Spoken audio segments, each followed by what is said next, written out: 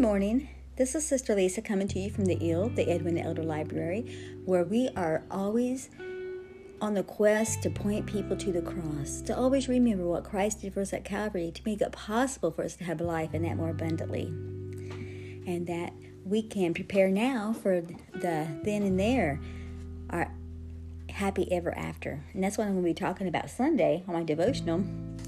I have a devotional every Sunday that I do live on my Facebook. I like to say around 1:30.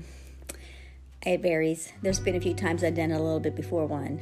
But usually between 12:30 and 2. I will most often have a devotional, and this week happens to be the Happy Ever After. But today, I am reading in my Anna Green Gables devotional, Day 22, A Heart-to-Heart Talk. Now, this devotional is a chapter-by-chapter companion for Kindred Spirits by my Facebook friend, Rachel Dodge.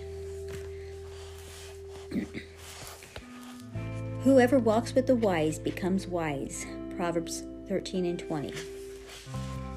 Mrs. Allen and I had a heart-to-heart talk. I told her everything about Mrs. Thomas and the twins and Katie, Maurice, and Violetta, and coming to Green Gables and my troubles over geometry. Mrs. Allen's arrival in Avonlea marks a new season in Anne's life. Though she's still young and still gets into plenty of scrapes, Anne is no longer a ragged little orphan girl trying to get by with her own gumption and smarts. At this point in the novel, she has spent a year soaking up the love, attention, training, and teaching of the people around her. Anne is starting to grow up, and now at just the right time, she finds a spiritual mentor to guide her. When Mrs. Allen invites Anne to tea at the manse, Anne stays afterward for a talk. When she comes home, she tells Marilla that she told Mrs. Allen everything. They had a heart-to-heart talk about her life, her past, and her troubles. One can only imagine how that talk went, with Anne sharing her heart openly and Mrs. Allen listening kindly and compassionately, giving encouragement and gentle correction where needed. Mrs. Allen joins Anne's support network. Mrs. Allen joins Anne's support network just as Anne enters her teen years. She is someone Anne can talk to openly about her troubles, her worries, and her faith.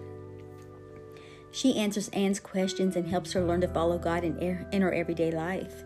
Her example makes an immediate and lasting impact on Anne. I never knew before that religion was such a cheerful thing. I always thought it was kind of melancholy. But Mrs. Allen's isn't, and I'd like to be a Christian if I could be one like her. We each play an important role in the family of God. Discipleship doesn't have to be formal, but it should be intentional. Jesus spent his days and nights walking, talking, and eating with his disciples. As they did ordinary, everyday things, Jesus taught them lessons about the kingdom of God.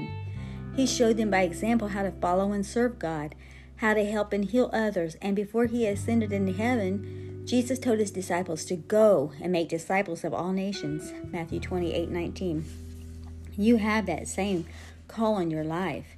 Throughout the Bible, we observe fascinating, mentoring friendships. There's Paul and Timothy, Naomi and Ruth, Samuel and David. It says Samuel and David. Usually I think of David and Jonathan, but anyway. Mentoring. I just was seeing the friendship part of it. Samuel and David. And in Titus 2, Paul says that men and women who are older in the faith should teach and train the younger men and women. Growth happens in community. We are meant to sharpen one another as iron sharpens iron. Proverbs 27:17. In the family of God, everyone has something to teach, and everyone has something to learn. Follow me and be my disciple, Jesus said to him. So Matthew got up and followed him. Matthew 9:9. Personal application. Do you need a Mrs. Allen in your life? No matter your age, you need people who are a few steps ahead of you, practically and spiritually, to pour into your life and encourage you.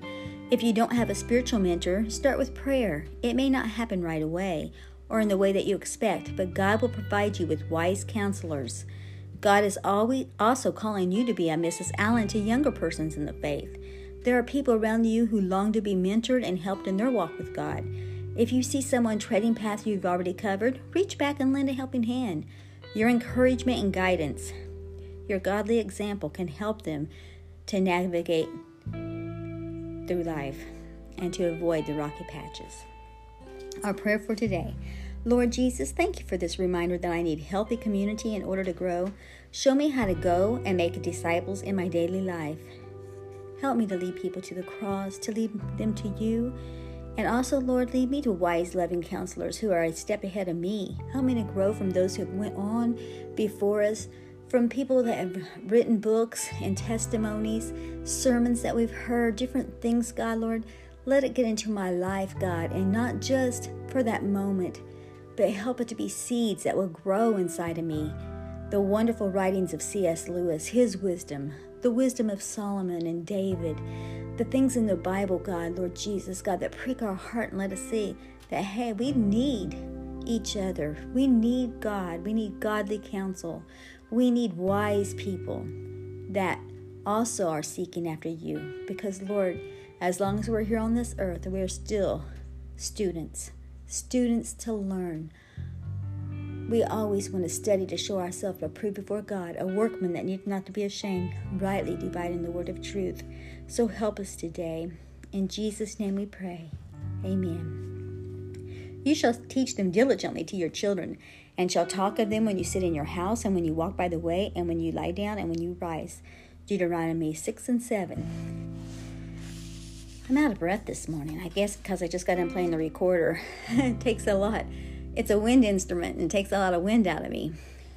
But I do hope that I am a mentor to you, the ones that I do this podcast for, and also for those that listen to my devotionals on Sunday, and for the people that read my Facebook and YouTube pages, the things I post. I hope they're uplifting and things of beauty and things of truth and things of just things that make them think on the good things, or maybe make them think about their grandmother sometime, because I'm a grandma. But I like to post a lot of the things I like are the things that have been eras gone by. A lot of the old time canning food recipes that grandma used to make, things of that nature, things that are whatsoever things are pure and good, and of good report, and things that are lovely, to think on these things, the things that point to Jesus, the things that point to good Christian living, the things that show that, yes, we're in this world, but we're not of it. We don't need to be so caught up into the troubles and strifes and the fact that it affects our spiritual walk. But yes, we need to pray for one another. Pray for those that have COVID-19 and other illnesses, flus, colds, people that's in accidents. There's all kinds of things, people that have tremendous bills this time of year because of the heater running constantly. People that are struggling financially during this snowcation that some of us call, or some people call it Snowmageddon. While we had a little over a week that people couldn't get out and do the normal things, and now a lot of people are hurting financially. So let's pray for them that God will make a way. He provides. He is our provider. I told God when we bought this house, I think going on 5 years ago is when we actually signed the papers, that instead of us renting from our landlords, that we were going to take on the ownership. And no, the 15, 16 years that we rented, that money didn't go towards the purchase of the home, or it had already been paid for.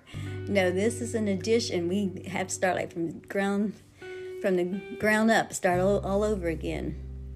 But what? God laid on my heart. If the house cost $1, that dollar would come from God. If the house cost $100 million. If the house cost 100,000, I think is what I said, it would have to come from God. God provides. He will make a way. If it's His will for us to have things, He will make a way. And the whole time, we just got to trust in Him. We got to believe Him, because this is life. These homes that we live in, these cars that we drive, they're temporary. They're just temporal. They're just dwelling places while we're here on earth. We're laying up for ourselves treasures in heaven where we won't need cars that we know of. We say we're going to walk on the streets of gold. That's even if we have feet. If we have feet, I don't know, some people think we'll be like the angels. Well, they may have feet, but more like just kind of gliding around. I don't know. That's another day's topic, because we don't know. But we know that this world is just temporal, and we're wanting to make it to heaven. But while we're here on earth, we're going to enjoy the things that God has given us. Loving God, loving people, using things and loving people, not the other way around. You have a great day. Bye-bye.